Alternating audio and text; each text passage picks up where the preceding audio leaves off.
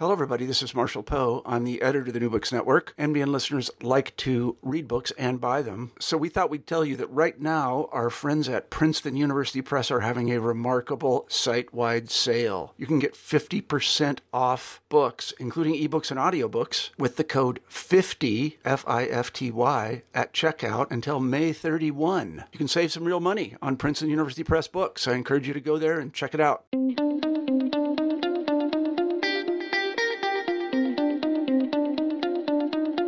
It's common to see science and religion portrayed as mutually exclusive and warring ways of viewing the world.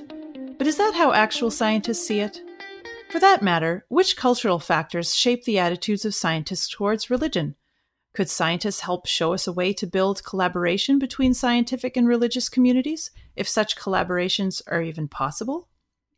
The book we're looking at today, Secularity and Science: What Scientists Around the World Really Think About Religion, aims to answer these questions and more. Scholars Elaine Howard Eklund, David Johnson, Brandon Vaidyanathan, Kirsten Matthews, Stephen Lewis, Robert Thompson Jr., and Didi collaborated to complete the most comprehensive international study of scientists' attitudes towards religion ever undertaken, surveying more than 20,000 scientists and conducting in-depth interviews with over 600 of them. From this wealth of data, the authors extract the real story of the relationship between science and religion in the lives of scientists around the world. The book makes 4 key claims. There are more religious scientists than we might think. Religion and science overlap in scientific work. Scientists, even atheist scientists, see spirituality in science. And finally, the idea that religion and science must conflict is primarily an invention of the West. Throughout, the book couples nationally representative survey data with captivating stories of individual scientists, whose experiences highlight these important themes in the data. Secularity in Science leaves an inaccurate assumptions about science and religion behind, offering a new, more nuanced understanding of how science and religion interact and how they can be integrated for the common good. Drs. Elaine Howard Eklund and David Johnson are joining me today to talk about the book. Eklund is a Herbert S. Autry Chair in Social Sciences and Professor of Sociology at Rice University, as well as founding director of the Religion and Public Life program there. David Johnson is an Assistant Professor of Higher Education Leadership at the University of Nevada, Reno, in the College of Education. Hello, everybody, and welcome back to New Books in Secularism. My name's Carrie Lynn Evans, and I'm joined today by Drs. Elaine Howard Eklund and David Johnson to talk about their book, Secularity and Science: What Scientists Around the World Really Think About Religion. Hi, Carrie. Hi. Hi, Carrie. Thanks for having us. Yeah, thank you so much for coming in. So to begin, I usually like to ask guests to tell the audience a little bit about yourselves and how you came to work in your fields. So Elaine, do you want to start? Sure. So I started studying science and religion about, I'm embarrassed to say now, Carrie, maybe 15 years ago, when I was a PhD student in upstate New York at Cornell University, and I was working on a research project on family life in religious congregations. And as part of that work with my advisor at the time, I was doing interviews in churches and actually going to Bible studies. And I remember being in a local church, and a woman who was attending a Bible study with me said, "So what do you do for your work?" I said, "I'm a PhD student at Cornell University." And she said, "Yuck, I wouldn't want my kid to go to Cornell." And I was like, "Oh man, like what's wrong with this woman?" Was she want her kid to go to Harvard instead or something? Most people think of Cornell as a pretty good school. And so I kind of pressed her, and she said, "Well, I wouldn't want my kid to go to Cornell because I'm afraid that they might meet scientists there who would take them away from their faith." And it's kind of like one of those experiences where a little light goes off, and I started to think, I wasn't into studying this stuff at all at that point, but I started thinking, is that really true? I've had all these science classes in my background. Scientists didn't really seem hostile to religion. Is it true that scientists are kind of out to eat young Christian children for lunch? What could be going on here? And that kind of started a research journey for me, where I started being curious about scientists' attitudes towards religion, and ended up doing a U.S.-based, my first study on that topic, which resulted in the book Science versus Religion, What Scientists Really Think. But I'll let David chime in. Sure. So my longtime interest has been in how people derive meaning from the work that they do. So I do work in a program that focuses on how universities work, but fundamentally I'm a sociologist of work and organizations. And my doctoral work focused on the rise of a profit motive in the production of knowledge. And it's incidentally part of the reason how I ended up working with Elaine on this project. The book that resulted from that dissertation is in many respects an examination of synergies and tensions that arise in the relationship between science and capitalism. While the study that we worked on in my postdoc, the Religion Among Scientists International Context Study, is similarly looking at a different institution, the relationship between science and religion. So they share in common a concern for relationships between important social institutions. And incidentally, I also studied abroad as an undergrad and speak French, and that was one of the qualifiers for the job, is that you needed to speak more than one language. And as a result, even though I didn't study religion in the past, it's now one of the sort of fundamental dimensions of my research agenda. Wow. Okay. Interesting. You've already alluded to it somewhat, how this book kind of came together, but you also have a fairly large team of people working together on this book. So could you tell us a little bit more about how that happened? It's funny that for most people, 7 authors does strike people as a large number for a book. When you say a co-authored book, you usually don't mean 7, you mean 2. But these 7 folks were really involved. But our actual larger team is like 100. Isn't that crazy? Yeah. So this project has 8 different national cases, and there are different languages involved. So David mentioned that he speaks French. So we did part of our study in France, and so we needed a French speaker. And it's like at every turn with a study this large, where we did 22,000 surveys, and we did over 600 in-depth interviews, resulting in 10,000 pages of transcribed materials. At every turn, you realized there was an expertise missing on the team. And so these folks that authored the book, really, each of them has a very particular kind of expertise, either in area studies about a particular national case, in background in terms of David's expertise in the study of science and in universities was extraordinarily important. Brandon's particular expertise in the study of India, and I could go on. And so our other team was so much larger, but it was a really fun project. And these 7 people formed the core of the team. Kirsten Matthews and Stephen Lewis were partners on the original grant, and then the others did significant writing in the actual book. And so we needed all those folks to carry out such a large study and then write up a book that was so comprehensive. And in some ways, it's presents comical challenges. Like we had back and forth with Oxford University Press about just how exactly we were going to fit names on the cover with good art. But then on the other hand, it's really an asset to the work, because when you have 7 key authors on a book, you immediately have different philosophical perspectives, different types of expertise, and it really ensures that you stay true to what the empirical findings that underscore the data actually are. So it was very much an asset to have such a large team. And think about the book as being I don't know if this is what you're saying, Dave, but it's sort of like I think about the book as being especially well vetted, because every chapter needed to be vetted by not just 1 or 2 authors, but by 7. It's like an internal form of peer review before you send it to anybody else. Yeah, and I think when you're comparing that many different cultures, that's a really valuable asset. So you're not approaching, non-Western cultures from a particularly Western lens or something like that. And that's something we were especially sensitive to. Excellent. All right. Well, you begin by addressing the question of why it might be important to learn about the various perspectives of scientists from around the world on the relationship between science and religion. So what were some of the gaps in knowledge that you identified? A lot. Sort of, we don't really know where to start, but some things that come to mind, and you press us if there are other things you want to know more about, Carrie.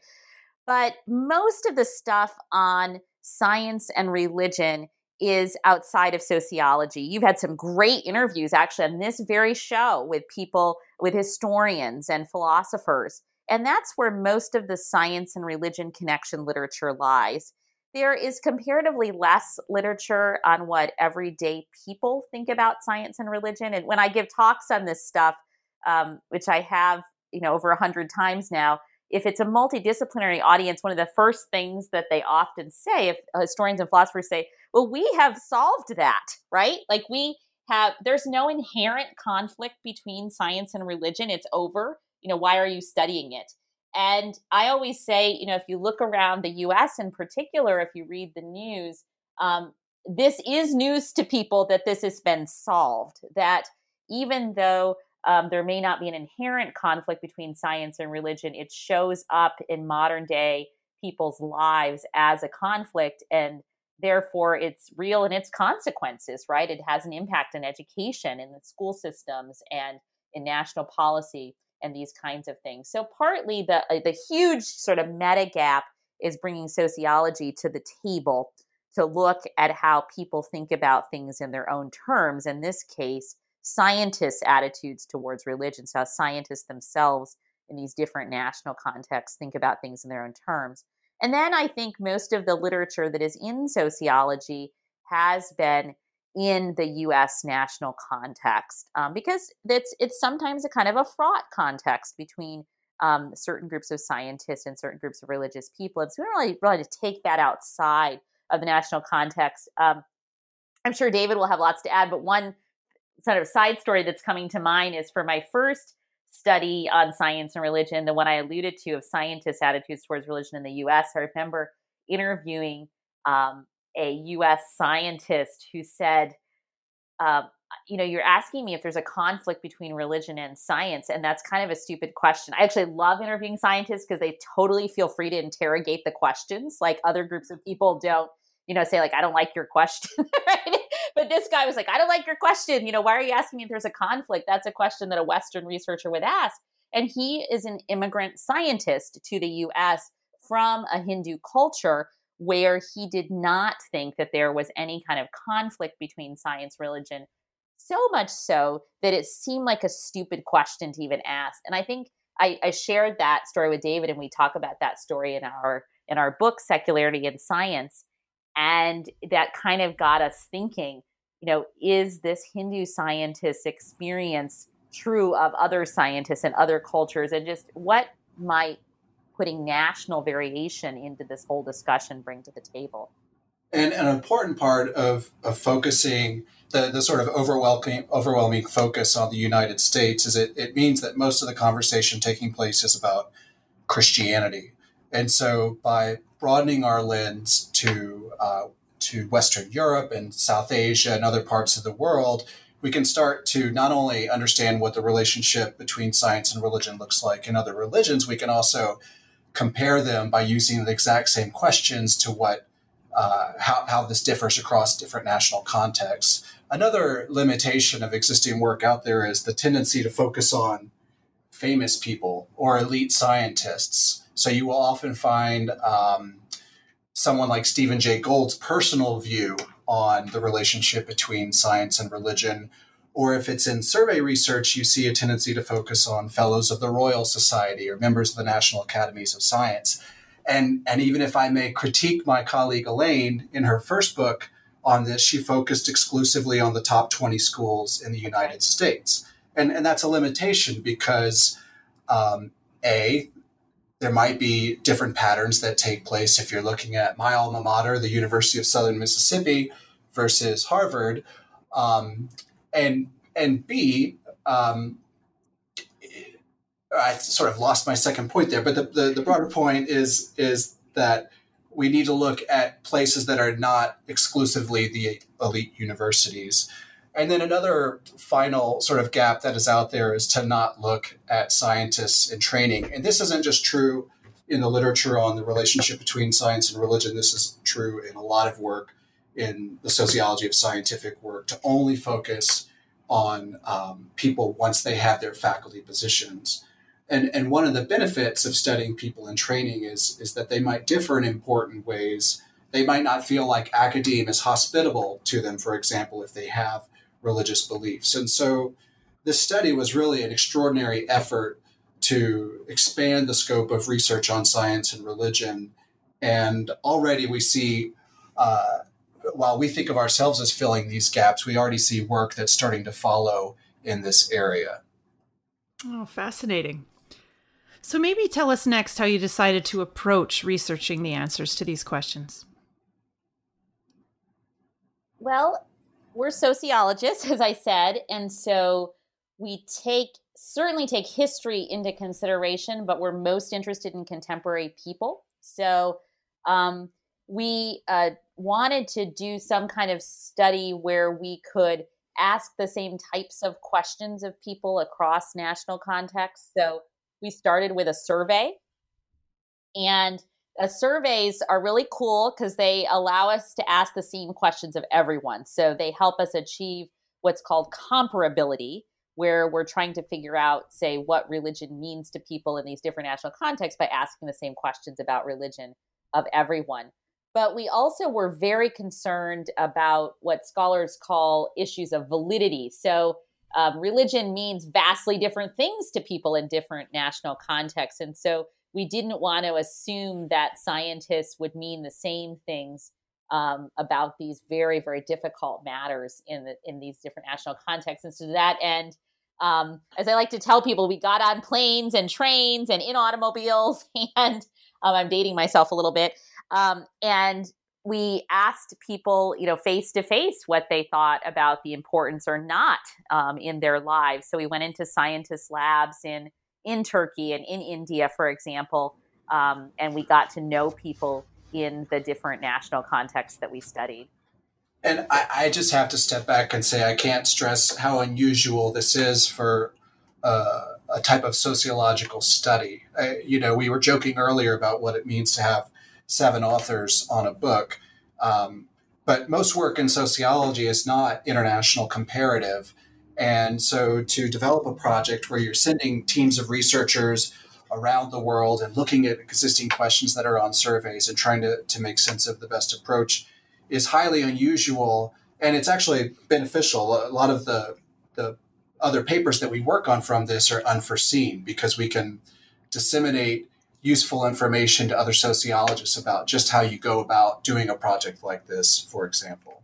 And I'm sure, Carrie, after they listen to this, everyone will run out and buy the book, Secularity in Science, What Scientists Around the World Really Think About Religion. But for the one or two Oxford University Press. Yes, they will. For the one or two people who don't, I thought it might be Dave. If you just cued something for me that I wanted to riff off from. I don't think we've mentioned yet the national and regional context that we studied, and so it's France, the United Kingdom, United States, Hong Kong, Italy, Taiwan, Turkey, and India. So France, U.S., UK, Hong Kong, Italy, Taiwan, Turkey, and India.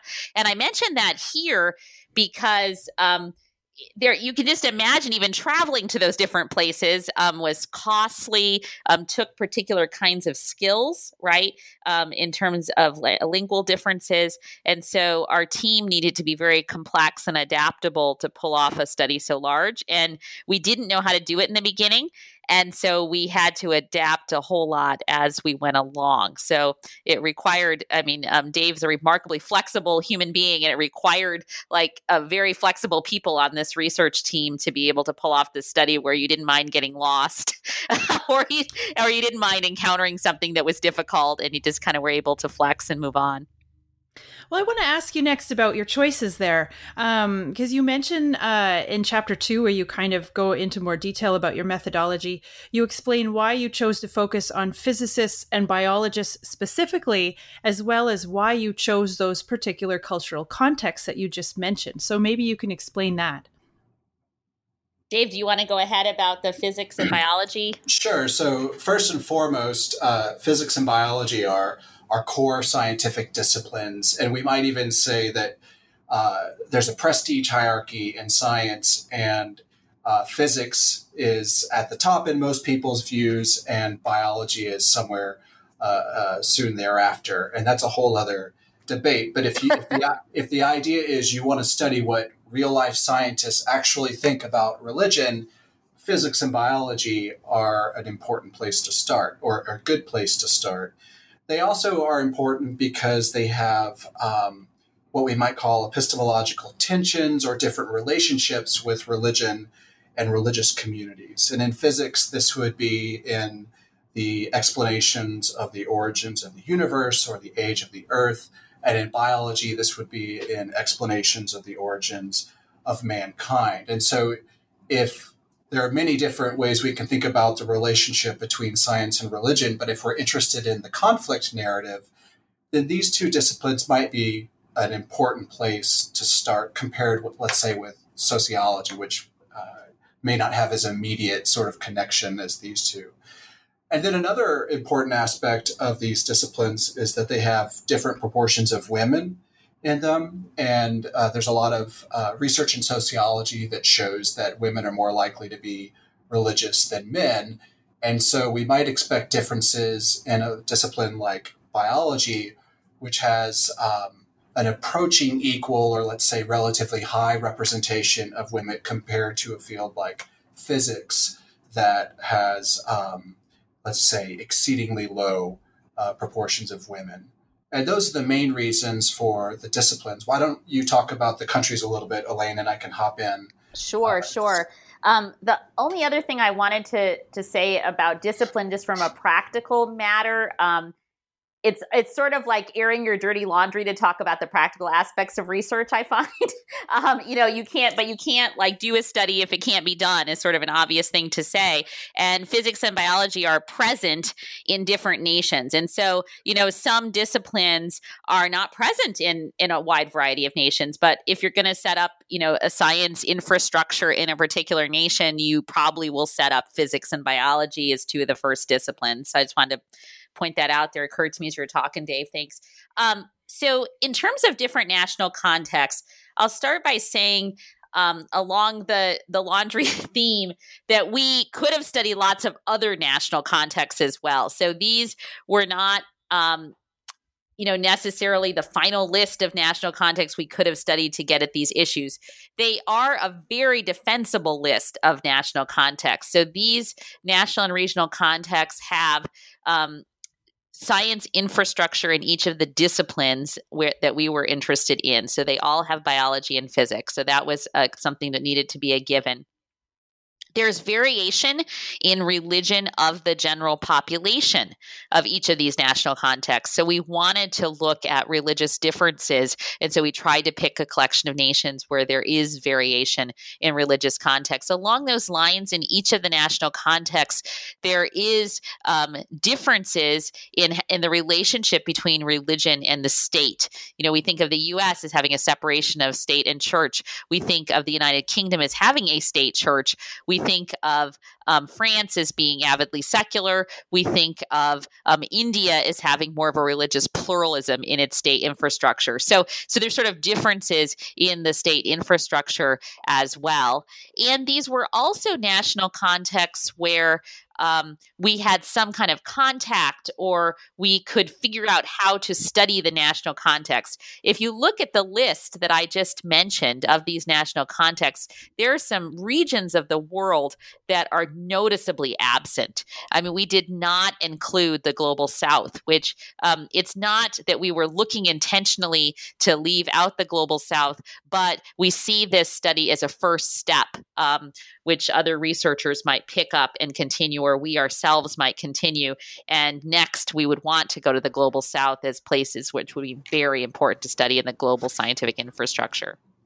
And the other thing that I would add on to this, sort of circling back to the size of our team and just how you make a project like this go, is that when Elaine said that we had a team of 100 people, maybe 20 of those were two different boards of scientific advisors, one of which was comprised of social scientists from each of these regions, and then the other larger board was comprised of physical and natural scientists in each of these regions who helped consult on this. And part of the reason something like this is so challenging is you just can't hop on a plane and figure out where to go and start knocking on doors of scientists asking them to participate in an interview.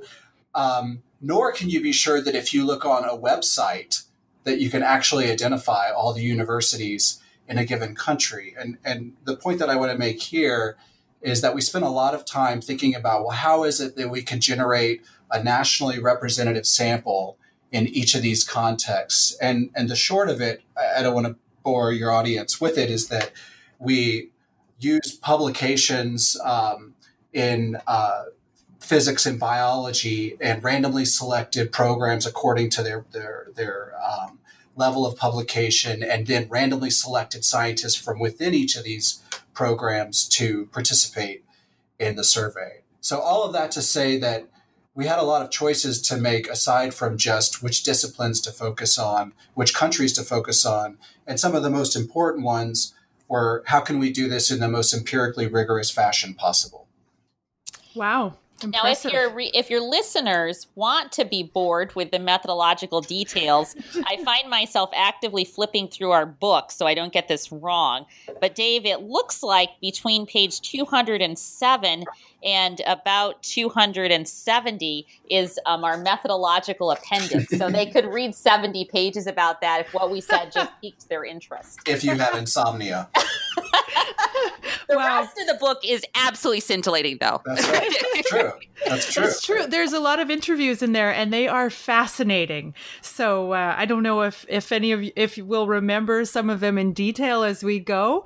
But all right, let's jump into the United States. That's the first area that you get into detail with, and this is where I think we would all guess that we'd perhaps find the most adversarial relationship between the advocates of scientific thought and religious belief, or at least in public discourse, as you discovered at church.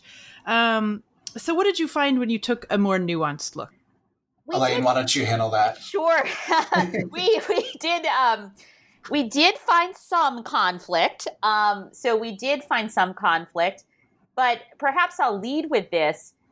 We found that when we ask scientists directly whether they think that there's a conflict between science and religion, that only 29% think there is a conflict. 51% think that the two realms are independent, and the rest think that there can be a collaboration between the two or don't want to answer the question. So over 50% think that these two realms, like the late paleontologist Stephen Jay Gould termed it, they're non-overlapping magisteria. These are different kinds of realms that answer different questions about the world.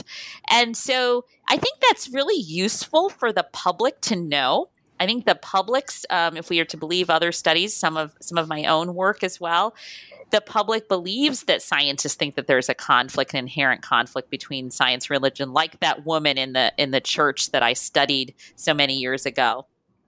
Yeah, I would say for me also as a scholar of higher education, this is one of the most sort of fascinating gaps in public understanding, is that many people in the religious community of the United States think that universities are hostile to religious belief and that scientists themselves are anti-religious. So if that's the caricature of scientists, it's quite interesting to find that only 28% of scientists actually think that there is a conflict between science and religion. So there's a sort of gap, and those views are consequential. For example, how you think about whether or not you might send your child to a university, for example. I think I love the word nuanced. It's actually one of my favorite words, hence why I'm a researcher. But I do think where the nuance is that scientists also do have some stereotypes about religion and religious people. Religious people believe some of the news about scientists where the loudest voices get a hearing. And scientists likewise believe some of the things that they hear in the public discourse where the loudest religious voices get a hearing. And so that means if scientists are not personally religious, if they don't have their own experiences to draw on, or they haven't studied religion extensively, they may have a restricted vocabulary about religion. So we found in our interviews with them that they tend to think of religion as evangelicalism, and they also tend to think of American evangelical Christianity as being a bit narrower than it really is. Thinking that all evangelical Christians are sort of against science, that there aren't any scientists who are evangelical Christians, that kind of thing. We also found that certain religious traditions are a bit underrepresented in science. So certain forms of Christianity are underrepresented in science, meaning that there's a much lower proportion of those people in science than is present in the general population. And so that makes it a bit easier to stereotype, because as a scientist, you're not rubbing shoulders with people who are religiously different than you as much. And for those who are in science, who are, say, traditional Christians, who are Muslims, they do sometimes feel like science is an assumed secular atmosphere. So they feel hesitant to talk about their religion publicly. And that kind of makes the stereotype more entrenched. It's never really addressed because people kind of practice a secret religiosity in science sometimes. Yeah, it's sort of an interesting inverse relationship here, where if you read about atheists in the United States, one of the most common things that people will point out is that being an atheist is there's a stigma in the United States for being non-religious. Yet in U.S. universities, this is not at all the case. And it's more likely that if you're religious in the United States in a university, you're less likely to bring it up because you're the one who might be thought of as having a stigma in this environment. And a lot of the ways in which U.S. scientists encounter religion in universities is in their undergraduate classes more than anywhere else, with students bringing up questions about evolution and things to that effect. And so the main place, in contrast to other countries where a lot of U.S. scientists get their ideas about what religious people are like, is from the news and the media narrative, and to a certain extent from their undergraduate students. And the reason why this is important, that they're not necessarily getting it from their colleagues, is because having a religious colleague has a certain normalizing effect on how you think about religion. And sociologists call this the contact hypothesis, that the less interaction that you have with someone from a different social group, the more likely you are to have erroneous assumptions about them and hold prejudices towards them. And so one of the things that we find in places, including the US and also the UK, is that if you're a scientist who trained under a very well-known physicist or biologist who just so happens to be religious, and you know that about them, you're less likely to actually think that science and religion are in conflict with one another, because you've met somebody that you esteem and that you look up to, who for whom it's not a conflict themselves. Right. That kind of gets to the section. You have a section in each of your chapters where you look at the experiences and academic lives of the scientists themselves, like how this debate does or doesn't interact in the workplace. So do you think that the labs, the laboratories, the workplaces of American scientists are similar to those of the universities then? Can you say that again? In each of your chapters, you have a look at the whether or not there's a conflict between science and religion experienced within the workplaces of scientists. Oh.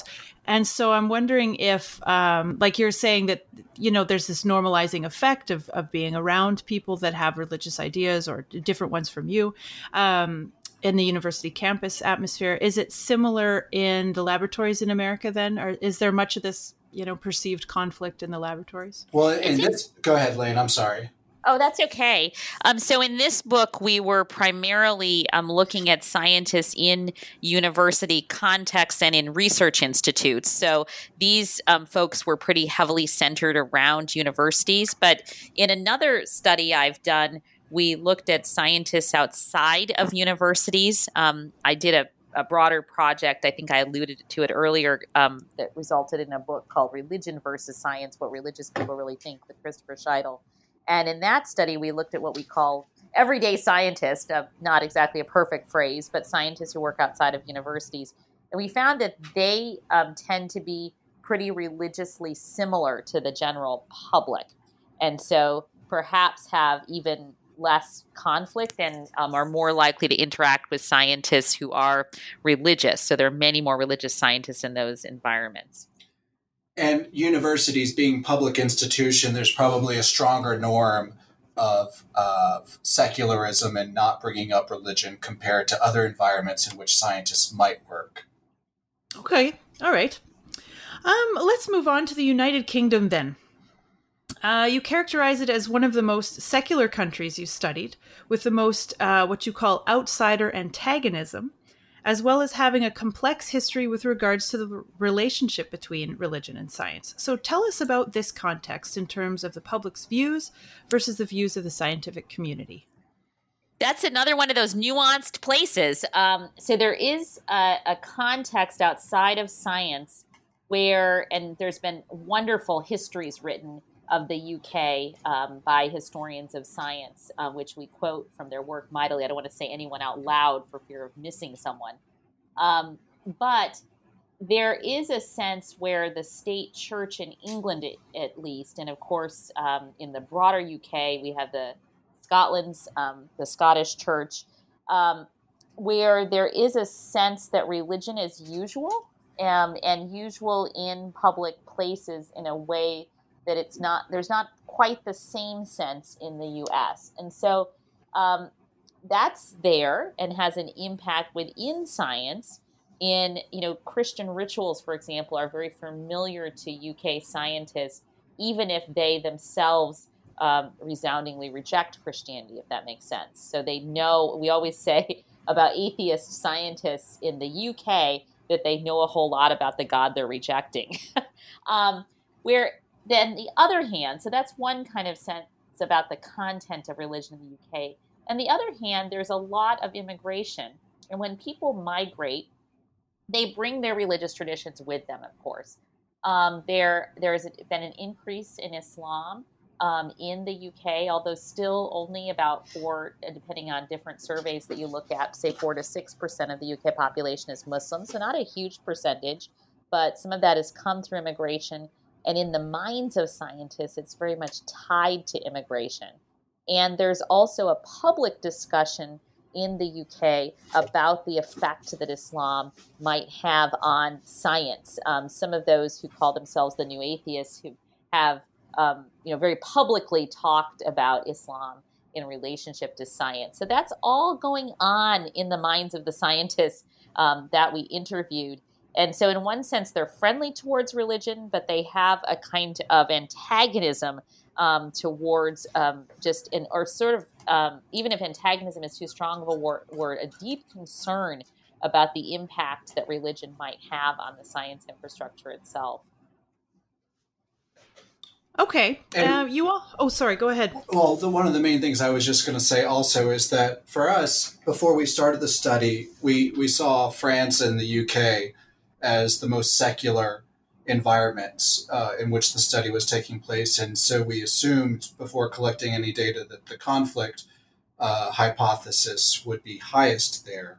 And in the UK, about 43% of scientists are atheists, about 25% are agnostic, and the remainder have some form of religious belief. But and it's in this country that the conflict view is at its highest, but it's only 35% of scientists in the UK indicate that they think that the relationship between science and religion is one of conflict. And that's, I sort of just, personally, I thought it might be higher there given just how secular, just how non-religious the scientists are. And I just wanted to sort of offer in that big picture view of how the context that Elaine described plays out in what people actually think about religion. And so you have both of it going on. I mean, Carrie, it was just the UK context was so hard for us to figure out at first, which is why we ended up calling that chapter subtitle is New Atheists and Dangerous Muslims, because there's one sense where scientists are very friendly. I'm flipping through the book and I just found this interview with a UK scientist who was raised in the Anglican, part of the broader Anglican communion, yet is not personally religious now. And he says, you grow up in a society that shapes your viewpoint, and this country has an established religion. And every day when he went to school, he said it was started with an act of Christian worship, and growing up, you just understood that's the setup. He was incredibly positive about religion. He would not be someone that you think of as particularly negative about religion. And then in other places, we have scientists saying that the influence of Islam on science is dangerous. They're concerned about the number of Muslims in science, even though in reality, only, correct me if I'm wrong here, Dave, but only 2% of the scientists that we surveyed were Muslims. So it's like they had a kind of outsized impact. The sentiment about Islam and science in the UK had an outsized impact. And then, of course, there is a lot of discussion about atheism publicly in the UK. And you find scientists there responding in quite different ways to Islamic students. I remember an interview I had with an atheist biologist in England who was describing to me how she had a student who indicated that she didn't accept, the student indicated that she didn't accept the core principles of evolution, yet she was doing a dissertation, her major project. I asked her, how do you deal with having a student who rejects the core organizing principle of your field? And basically she worked with the student to work on a project that did not specifically address human evolution. And she also ensured that external readers on that project were aware that there might be an issue. So an atheist dealing with a religious student, a famous scientist, I would add, dealing with a religious student who rejected a core principle in the field, who nevertheless worked to accommodate her in her work. And that's sort of an extreme example. The more common ones are making sure that lab practices and classes don't interfere with prayer and things to that effect. On the other side, if I'm talking about how scientists respond to Muslims, there was one person that I interviewed in the UK who described doing a lab experiment. This is with university students, what we would call undergraduates here in the United States, who misled students, Muslim students, about the specimen being used in the experiment because he knew that if he led on to it, that they would be opposed to it. So you see good and bad responses to Muslims in the UK in terms of whether scientists accommodate religious beliefs and practices or whether they act in prejudicial ways. Interesting. It sounds like in person, most people are just kind, accommodating people with other people they deal with in person, perhaps. But you also have a special section in this chapter devoted to Richard Dawkins, which probably won't surprise anybody. You explain that while Dawkins is known around the world, of course, for his militant atheism, his work seems to have had a particular impact on his fellow scientists in the UK. So what's going on here? So this, when we think different across the different countries that we're working in, if you think about, well, what are the factors that contribute to identification with the narrative that there's a conflict between science and religion? Well, the US and the UK do have these scientists or new atheists who are promoting this view. And we very much think that Richard Dawkins deserves a lot of respect for enhancing public understanding of science. But we learned as we went about doing our interviews in the UK that we kept seeing Dawkins come up in interviews. And when we started looking more closely at the interviews in which people discussed him, we found that there's a lot of scientists who agree with him. That's true. But there's a lot who are concerned that his comments about science and religion are unproductive for public understanding of scientists. So there's a couple of different themes that are out there. There's some scientists who see that Richard Dawkins is simply preaching to the choir. And by that, I mean that the people who are listening to him are people who already agree with him and share his view about religion. On the other hand, there's others that champion his role as a provocateur that is encouraging people to ask questions about religion. And then there's another set of scientists who think that what he's doing is unproductive. And most notably, this includes not just religious scientists, but other atheists who share his view that there is no God, or agnostics who say that we can't even know. And some people call him a fundamental atheist. They see him as sort of acting in the same way that you might characterize a fundamental religious person, let's say. Others are concerned that he conveys an inaccurate impression of scientists, that all scientists are hostile to religious belief. And then there's another category of people who simply think if the goal of science is in part to enhance public understanding of science, or even to attract smart people to science, then it's unproductive to be derisive towards a religious community. In other words, if you're trying to change somebody's mind, then being vitriolic is perhaps not the best way to go about it. So this is what scientists are saying to us, and it ends up being important, we think, because we think that someone like Dawkins is important to how the broader public thinks about scientists and how some people might think about religion. And it's true, Carrie, that that many scientists mention him. So your original question was, why would we focus in particular on him? It's like our scientist respondents told us to. I mean, I remember a interview, one of the early interviews we did in this project, where a scientist said to me when I asked him, how he viewed religion and the relationship between religion and science, he says, "Have you spoken with Richard yet?" And I was like, wow, who are we talking about? Usually scientists aren't known by their first names. And I said, no, I had. And he said, "Oh, Richard Dawkins, I thought you would have talked to him." So this is a fellow who's so famous, Richard Dawkins, that merely the mention of his first name, lets everyone know who he is. And so this is someone who's kind of become a symbol of the atheist scientist. And this was just incredibly fascinating to us, that scientists themselves believed that the public viewed them as being like Richard Dawkins, at least in the way that they talk about religion.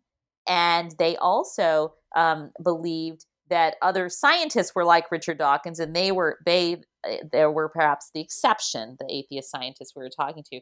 So David and I got so interested in this topic, and we're actually writing another book on varieties of atheism in science, which we're just working on now. So I think there's a lot of work still to be done on that topic. Yeah, that's interesting. I want to go next to France, or your next chapter's on France, which has the most avidly secular culture out of all of the ones that you looked at, for its culture and its politics, and as also the least religious scientific community. And I actually live in Quebec, and I found this interesting. I guess I should have known, but I'm not a Quebec native, so I wasn't as aware. Quebec is a very avidly secular place as well. It has its own history of forcefully rejecting religion and kind of coming to that on its own terms. And yet, yeah, France does too. And I'm sure that's not a coincidence. It's also only a small group of French scientists that see religion and science as being in conflict, though, which is unusual. So you found that religion does manage to make its way into the French lab, even so. So tell us about this unique context. I think for the listeners, David can say more about that in particular, but I think it's worth it to point out that the French conception of separation of church from the state is more to protect the state from the church, whereas the U.S. conception of separation of church and state is more to protect the church from the state. And that really came out, the well-known concept of French laïcité really came out in our interviews quite a bit. But Dave, go ahead. So in France, yes, this emphasis, the very specific emphasis that French scientists take away from laïcité is this idea that there's no symbolism, no religious symbolism in any governmental organization. And the reason that this matters, it's not like, so the largest population of religious people in France is Roman Catholics. They're at about 42% of the population. But it's not, Catholics are not necessarily displaying religious symbols in how they dress themselves. So really this issue of laïcité in France really comes up with respect to Muslims. So France has the largest concentration of Muslims in Europe. And there's also a fair amount of intolerance of Muslims displaying religious symbols such as hijabs. And so there was a famous law passed down in 2004 that banned the hijab in public schools. And the reason this matters for French scientists is the sense that there should be no displays of religious symbolism in the workplace whatsoever if you work in a governmental organization. In France, in the United States, most of the basic science that takes place is in universities. In France, it's in an organization called the CNRS, which is the Centre National de Recherche Scientifique. And the interesting thing about that is the CNRS is often situated in universities. And what happens is scientists are unclear on whether or not you're allowed to wear religious symbolism in the workplace. And as far as everything we understand is that there's no law against it. But and so what happens is that female Muslim women become an object of disdain and discrimination for French scientists because they're seen as violating this principle of laïcité. There's an interview that I remember doing with a biologist there who was conducting Skype interviews for a potential lab member to join his group. And a woman who was Muslim interviewed, and she was wearing the hijab. And he talked about how he and his group talked about her as a candidate to join the lab, and that although he didn't attribute her rejection specifically to her religion, he made it clear that members of his group thought that that her being religious would interfere with work or their ability to sort of be themselves. And so this is sort of a negative story about discrimination towards Muslim women in French science. Part of the context of this is within the years preceding our study there were a couple of terrorist incidents in Nice and then the famous Charlie Hebdo incident. So I think some of this is that Islam was on the minds of scientists that we were interviewing. So even though there's these concerns about Muslims in French science, and even though France is a highly secular context, an assertive secularism, we would say, the conflict view is nevertheless at 26%. It's about the same as the US. It's not as high as in the United Kingdom.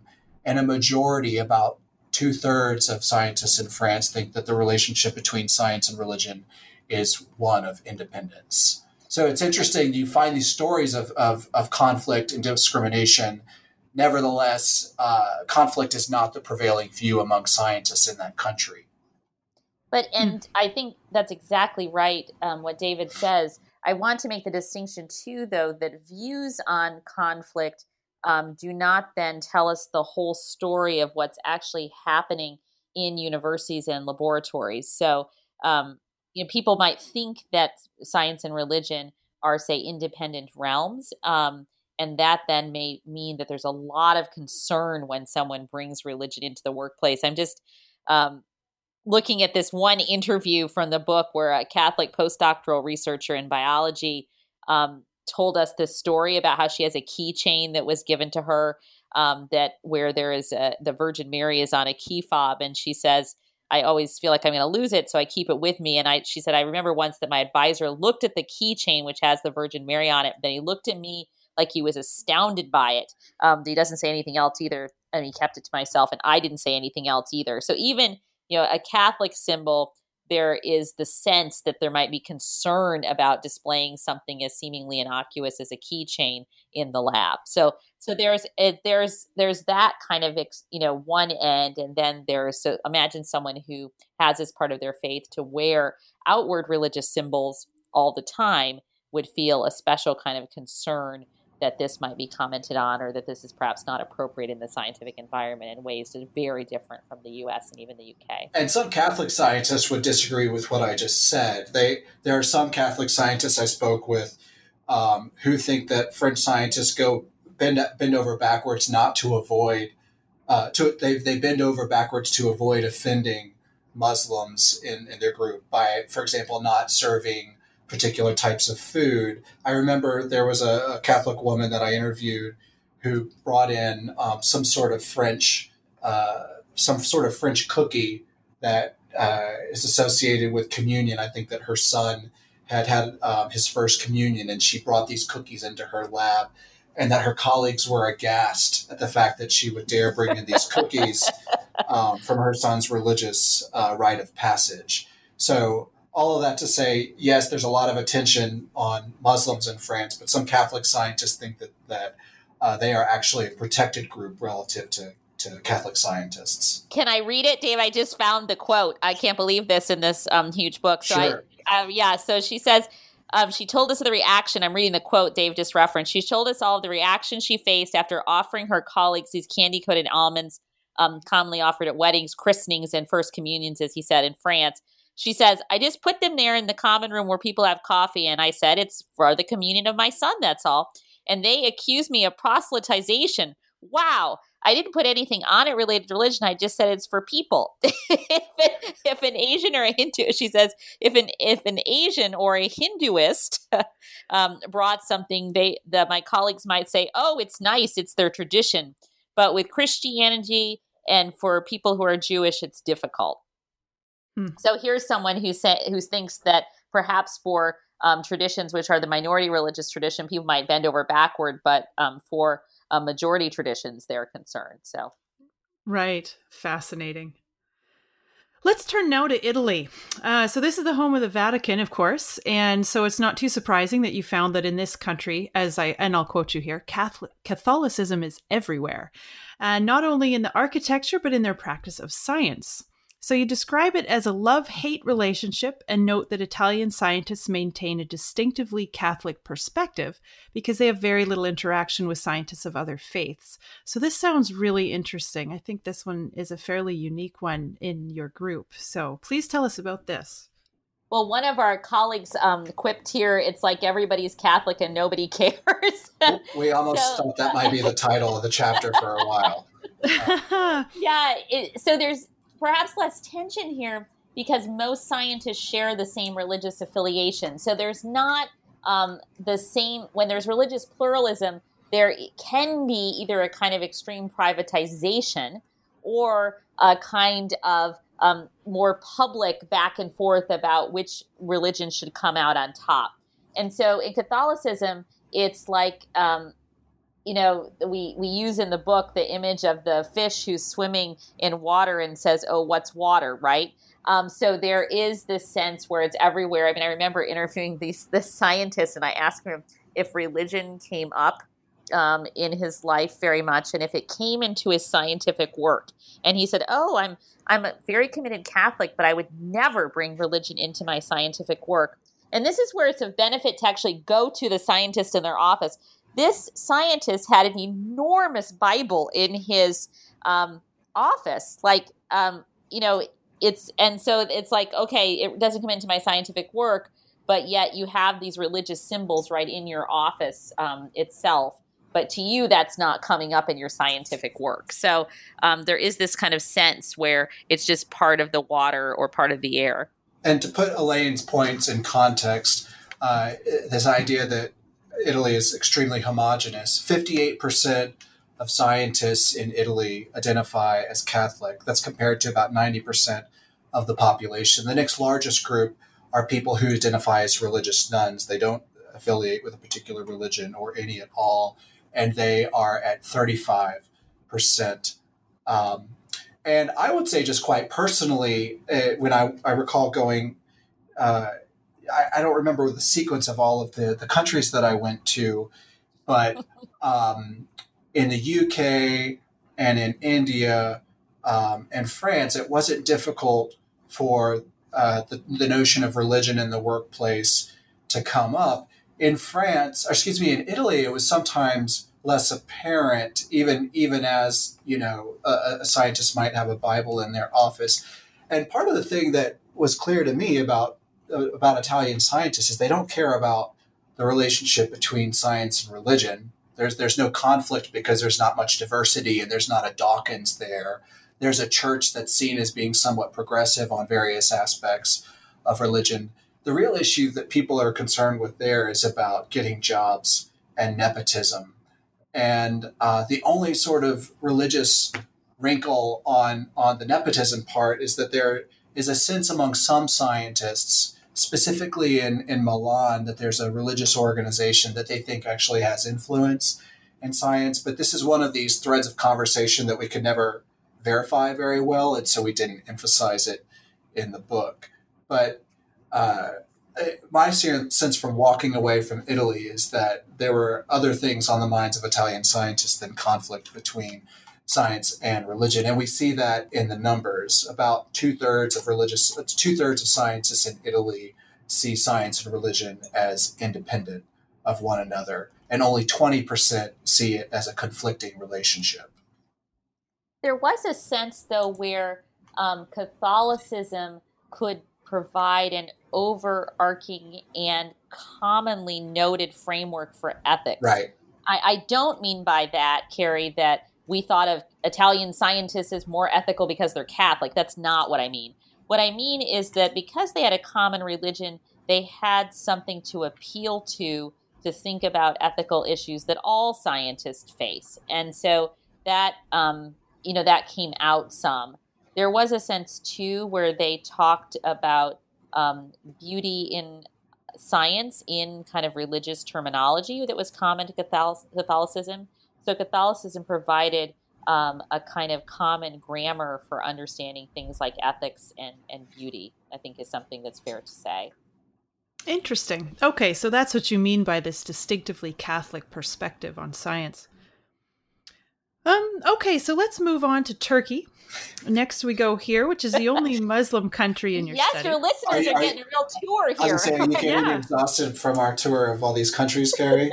No, I'm sorry. Did I sound like that? No. We're just conscious of what a privilege it is to talk to someone who's read the book. Yes, so Turkey. And Turkey's unique because it's the only Muslim country in your study, although it is officially secular. Of course, it's been officially secular since 1928, but that separation of church and state has kind of been eroding under President Erdogan. And even more recently, academic freedom has actually been under attack there. So please explain this complicated context for science and religion. It's the only place where we interviewed scientists where the scientists were afraid of not being religious enough. And that's so interesting. I mean, when I went there to first do pilot interviews, so interviews that we did with scientists before we fielded the official survey, already, and that was now 7 years ago, already there was real fear of the government, concern that maybe the scientist would not be perceived as Muslim enough, and so then not be considered, say, for funding, government-provided funding. So it was then and is now, of course, a fraught environment. Yeah, overall, the vast majority of Turkish scientists are Muslim, and they're more likely to be religious in science in Turkey compared to scientists in the other nations that we studied. And they were also the least likely to define religion in negative terms. And overall, let's see. So 61% of scientists in Turkey are convinced that God exists and they have no doubts, and that's compared to 93.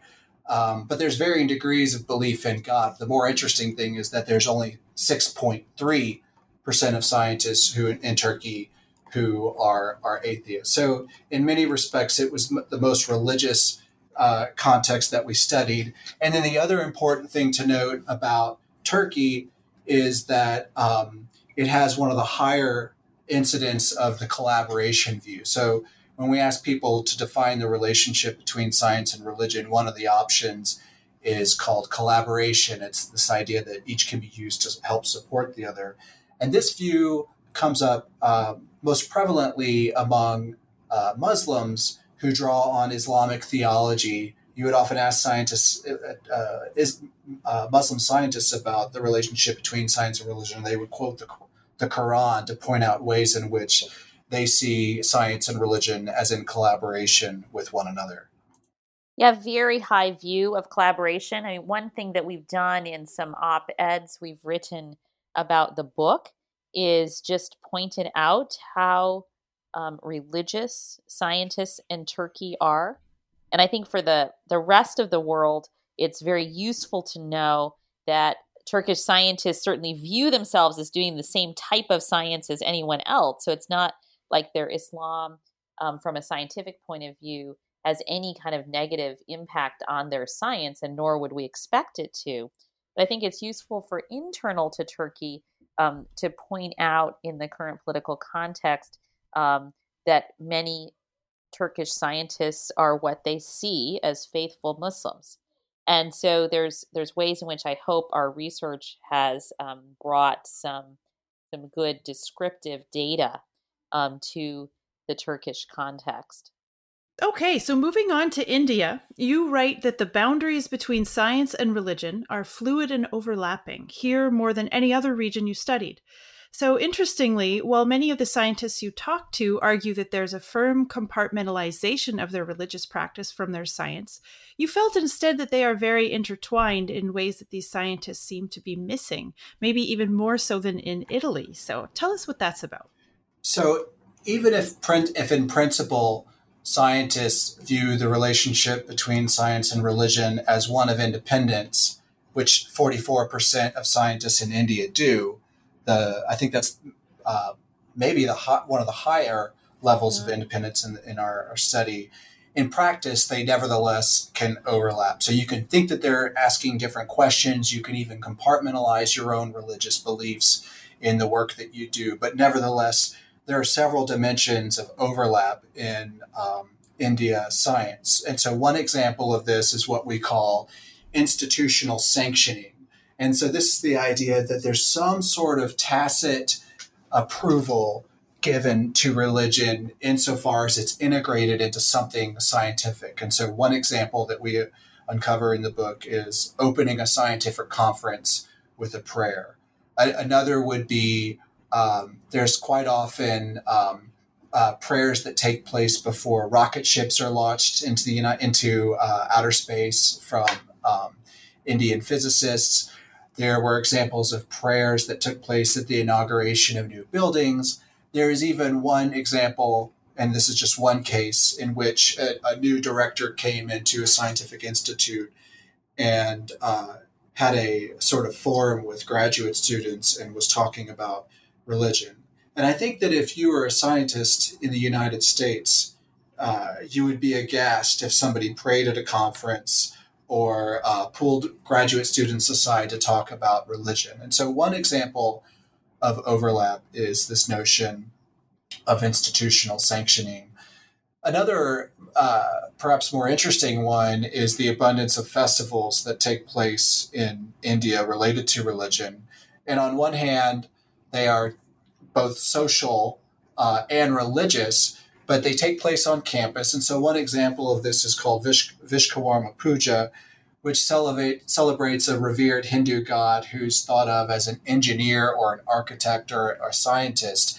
And it entails a process of worshiping and cleaning tools and machines on campus. And so it's interesting to see how Indian scientists would draw these boundaries in principle between science and religion, but in practice, religion nevertheless does come up in the workplace. And there were even some scientists that we spoke with who talked about prayer in the workplace, even though I would not characterize that as a prevailing practice.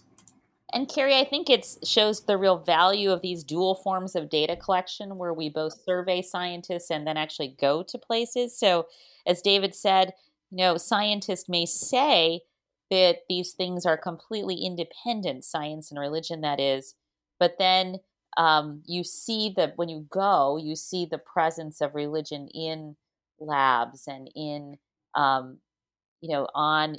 very much institutionally sanctioned. And so you start to understand that independence has very different meanings dependent on science, the national context in which science is being practiced. Yeah, I think that's a really insightful observation. There's more happening than it might seem on the surface, in other words. That's right. Okay, well, finally, we go to Hong Kong and Taiwan, which are culturally connected but distinct from China, with both striving to become global leaders in science and technology. So let's start with the various religions that we find in these regions. I'm happy to talk a little bit about that, although I will offer the disclaimer that I am by no means an expert on Eastern religion. And, circling back to your early question about how do we have 7 authors on this book? Well, because one of them was, or 2 of them were experts, but neither of those experts is us. Exactly. Our colleague Stephen Lewis has been studying China for decades and knows a lot about the East in general. Speaks various and Didi as well. Yeah, exactly, at Santa Clara University. So, what does religion look like in Hong Kong and Taiwan? In the case of Taiwan, the largest religious group in the population are Buddhists, and they make up about 27% of the population, followed by people who are Taoists, who make up about 22%. In science, the largest group, they are also the 2 largest groups after religious nuns. So about 18% of scientists in Taiwan are Buddhists, and about 18% are individuals who practice folk religion. Elaine, do you want to say a little bit about what folk religion is? So it's really not one thing. It's a collection of, I think it's sometimes better named folk beliefs. And so there's a diverse sets of religions, which scholars put under the definition of religion. And there's even debate about what counts as religion underneath folk beliefs. But when we did focus groups and pilot interviews with scientists in these regional contexts, we found that they thought of folk beliefs as religion, and so we named it as such. And then in Hong Kong, the population there is more or less comprised largely of religious nuns. About 70% of the population does not affiliate with any religion, and that's actually perfectly mirrored among scientists themselves in terms of religious affiliation. The largest group there in the population are Protestant Christians, and they make up about 15% of the population compared to about 13% of scientists. And overall, some of the big takeaways on Hong Kong and Taiwan is that by many measures, the scientists are religiously similar to the general publics. And so already that's vastly different than other regions that we studied, right? So scientists in the U.S. are much more secular than the public, and in India, they mirror the population to a certain extent, but not as much. But in Hong Kong and Taiwan, they're in many ways religiously similar to the general public. From the interviews, one of the things that we picked up on is that there's a freer expression of religion in the workplace among scientists in this region. And the other big picture findings is that the conflict view is lower in Hong Kong and Taiwan than any other region that we studied. And in both places, the independence view is the most prevalent view among scientists. Another big difference, to even amplify what David is saying more, Carrie, is that the Hong Kong and Taiwan context of science in relationship to the public is just so different. I really want the listeners to take that away than in some of the other national contexts that we studied. So if we pool all the religious traditions in Hong Kong, almost 40% of scientists think of themselves as religious, compared to about 20% of the general population. And so we have this situation where a higher proportion of scientists are religious when compared to the general public. And again, that's if you pool all of the religious traditions and look at religion versus non-religion. And when we asked our scientists to interpret this finding for us, they didn't think of it as all that unusual. So they thought of the best feeder schools, so primary and secondary schools for science curriculum, as being those schools that are set up, for example, by Catholic and Protestant missionization efforts. And so it was not very surprising to them that you have a higher proportion, for example, of Protestant scientists in Hong Kong than you have. You have a higher proportion of scientists who are Catholic than you have of scientists, of those in the general population who are Catholic in Hong Kong. So there's just some really interesting relationships in these two regional contexts that we really hope other researchers will pick up and run with. And we're continuing to analyze these data even after this book has been finished, but just wonderful context, very rich context to study. One thing that I've noticed with science fiction coming out of Asia is that you can pick up on a sense that there's a different attitude towards technology and science. In American or Western science fiction, even more generally, the antagonist is often figured as technology run amok, technology turned dangerous or threatening or intentionally threatening. Even it becomes personified and comes after people and stuff. And you really don't get that so much in science fiction from various regions in Asia. The conflict will build around something else, and technology will be there as an aid or in the background or MacGuffins or whatever the case, but it's not as a threatening feature. So I just, that occurred to me as I was reading your findings in Hong Kong and Taiwan. If I could pop in here with another sort of interesting methodological choice. Obviously, there's a lot of places, as Elaine mentioned earlier, that we could have attempted to do this study. And China was certainly a context that came to mind, given the science infrastructure there. In another project that we worked on, separate from this one that was looking at ethics, we quickly learned that scientists in China were not willing to be recorded in interviews. And we ultimately responded by sending two people over, and one person would conduct the interview and the other one would do their best to sort of transcribe it. But given the reluctance of scientists in China to feel as if they could speak openly or go on, even though these are all completely confidential conversations, they were concerned about their identities being discovered. And so this would mean we are unable to conduct this study there.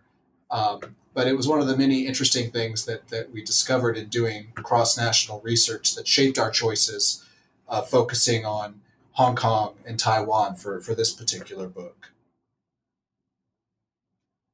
Elaine, was there anything else you wanted to add? I don't want to essentialize these two contexts, and they're very, very complicated contexts, but I wanted to read a passage from one of the interviews that we did with a practitioner of folk religion and a scientist in Taiwan who said this. He says he overcame a dangerous situation he was in his research by relying on the assistance of the third prince deity, But he said he's never told anyone about this. He also believes the deity intervenes in his academic research articles. And he explained as the deity comes down, he would help me. He would take the ink brush and the cinnabar and he would make edits and he would be like, look, you wrote this poorly. There's something wrong here. And I would have been a little careless. And once I carefully looked into it, I would discover that I really did make a mistake. So there's this kind of fluidness with, and this is a practitioner of folk religion, and Taiwan is incredibly religiously diverse. So this is not every scientist, of course, but there is this kind of fluidity between religion and science. So collaboration may mean a different kind of thing. And again, getting back to this point of actually going to a place and interviewing scientists in their own terms in partnership with surveying them, there's a kind of fluidity that's not present as much in the other contexts.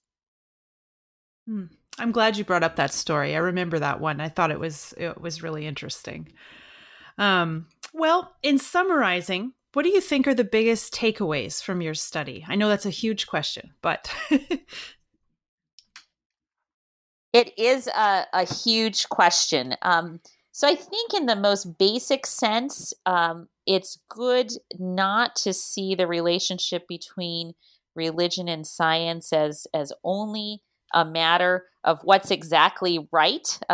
Philosophers, ethicists, and theologians do go here and look at religion and science as ideas, but religion and science are embodied as well. So they are part of everyday people's practices. And so that's what we try to do in our study of scientists in different national contexts, is go to scientists themselves and ask them what they think, rather than assuming we know what science is about. And so I think that's just an important principle to point out.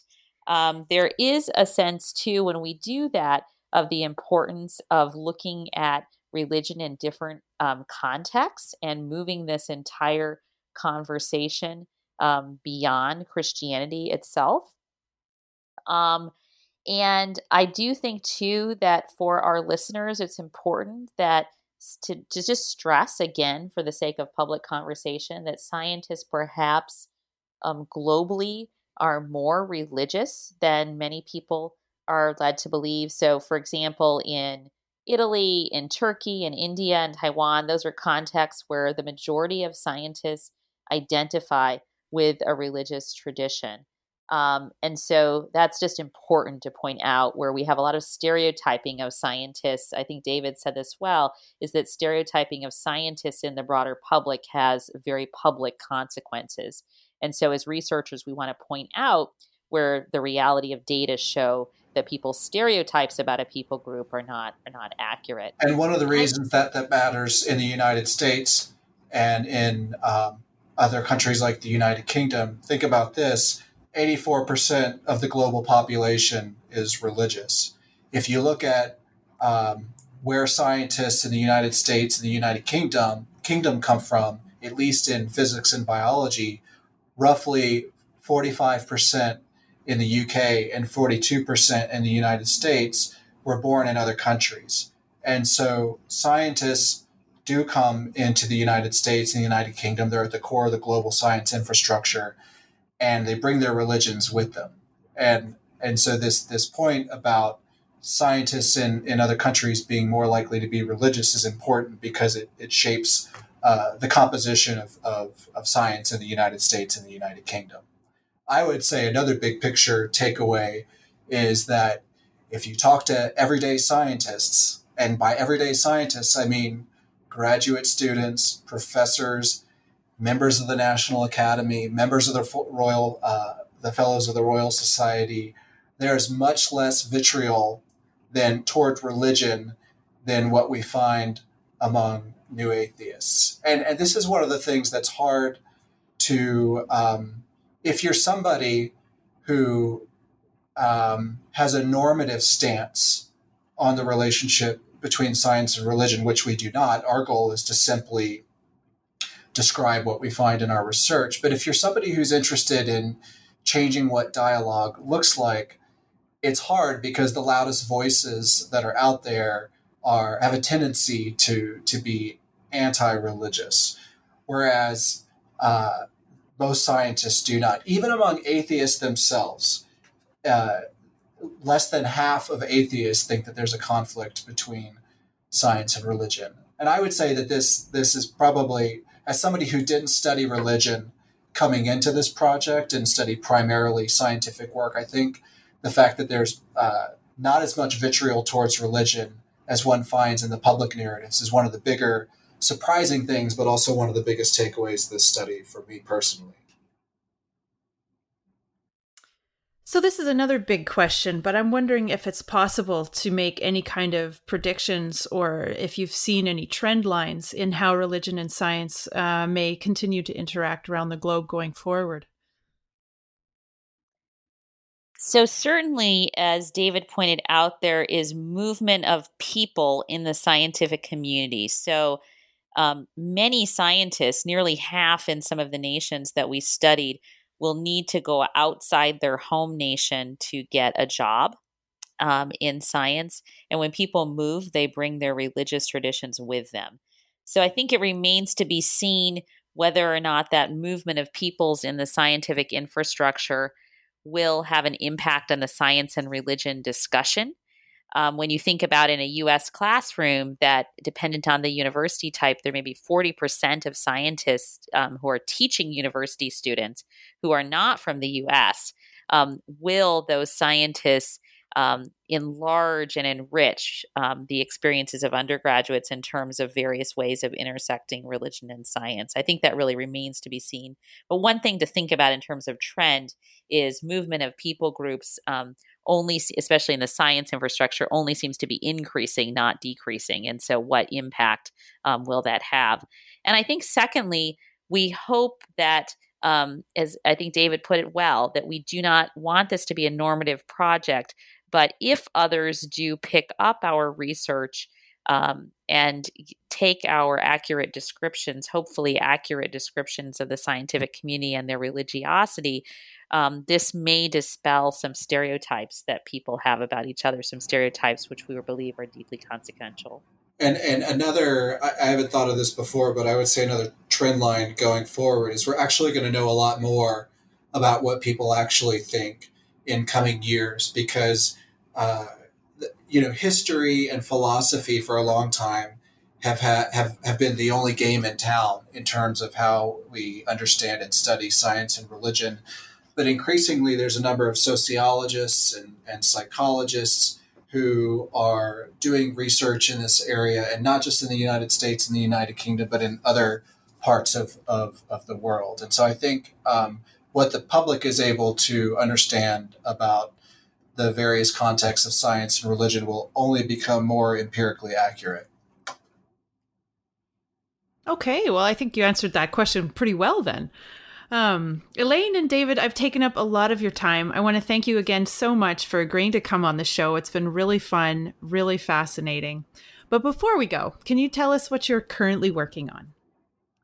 Gosh, we have a couple of projects in place. We are together, David and I are writing a book on varieties of atheism in science. And independently, I have a new project on religious victimization and discrimination in the U.S. and another project on how people understand the relevance or irrelevance of their faith to work. Yeah, I would say that, for me, one of the more fascinating things that I'm working on, a lot of my work is on higher education policy and things related to allowing concealed weapons on college campuses, responses to sexual assault and free speech issues. But right now, Elaine and I are in the midst of this book on varieties of atheism in science. And I think that if you would have asked us before we started this project about atheists and scientists, we might not have thought of them as a heterogeneous group. We would have said maybe they're just people who simply don't believe in God and might have a tendency to be anti-religious. But as we've dug into survey data and interview data, we're discovering that there's fascinating variation in what an atheist looks like. And we think that this also matters because, again, if you're a member of the public and you think scientist and you think Richard Dawkins, you're going to draw a particular conclusion that may or may not be indicative of what everyday scientists, even those who do not believe in God, actually think. And so a goal of this project is to look at atheists in, let's say, microscopic detail, take a close look at what they think about religion. What do they, if they don't draw on religious meaning systems, then in what ways do they construct meaning, and what implications do those meaning systems have for morality? And what do they think about the limits of science? Can science explain everything? And that is a fascinating book that we hope will be coming out in the next couple of years. And we hope you'll invite us back onto this show to talk about it when it's published. Oh, I was going to say, I hope you do come back, because that sounds fascinating. I really would like to. I recently did a paper on atheism and doubt in fiction. And, very good. And I started realizing that there's a lot being written on even contemporary expressions of religion in literature. Obviously, that kind of theme has been going on forever. And I could find almost nothing on atheism and doubt in contemporary storytelling, which I find amazing because I look around and see it everywhere. But maybe it's a lack of my research skills. I couldn't find much out there. But one of the things I did find is that, just as you're saying, atheism is not a monolithic block. There's all kinds of different secularisms, I think is the term that I found, different ways that people express it, whether it be some kind of spiritualism idea, but even without the spiritualism, there's all of these different flavors of secularisms. So I would love to talk about that book with you when you guys are ready. So thank you, Carrie. This is giving us a lot of motivation to really keep going with it. Thank you. Yeah. It's very flattering. Thank you so much for a delightful conversation. Yes, I enjoyed talking with you. Me too. It's been really, really fun. I really enjoyed your book as well. Was really glad to have the chance to talk with you about it in person. That's one of the big perks of this job. So yes, I will wish you goodbye. Thank you so much. Thank you so much. I want to thank you for listening to New Books in Secularism, a podcast channel on the New Books Network. Once again, I'm Carrie Lynn Evans, and I've been speaking with Drs. Elaine Howard Eklund and David Johnson about their new book, Secularity and Science: What Scientists Around the World Really Think About Religion. If you enjoyed this podcast, please write us a positive review on iTunes, post about us on social media, or tell a friend. The New Books Network is a not-for-profit organization, so all the buzz you can help us generate goes a long way to supporting this work. I'm also interested in hearing from you about your thoughts on this podcast and the material we cover. For example, are you a scientist who's religious? Or have you had an experience with a conflict between religion and science? You can find me on Twitter at Carrie Linland, that's at CarrieLynnLand, and let me know. I'd love to hear your thoughts. Do you have a book you'd like covered on one of our shows? Contact us through our website, newbooksnetwork.com. Also, be sure to like the New Books in Secularism channel on Facebook and Twitter, where you'll see every time we post a new interview. In the meantime, I'll wish you à la prochaine, until my next conversation about new books in secularism.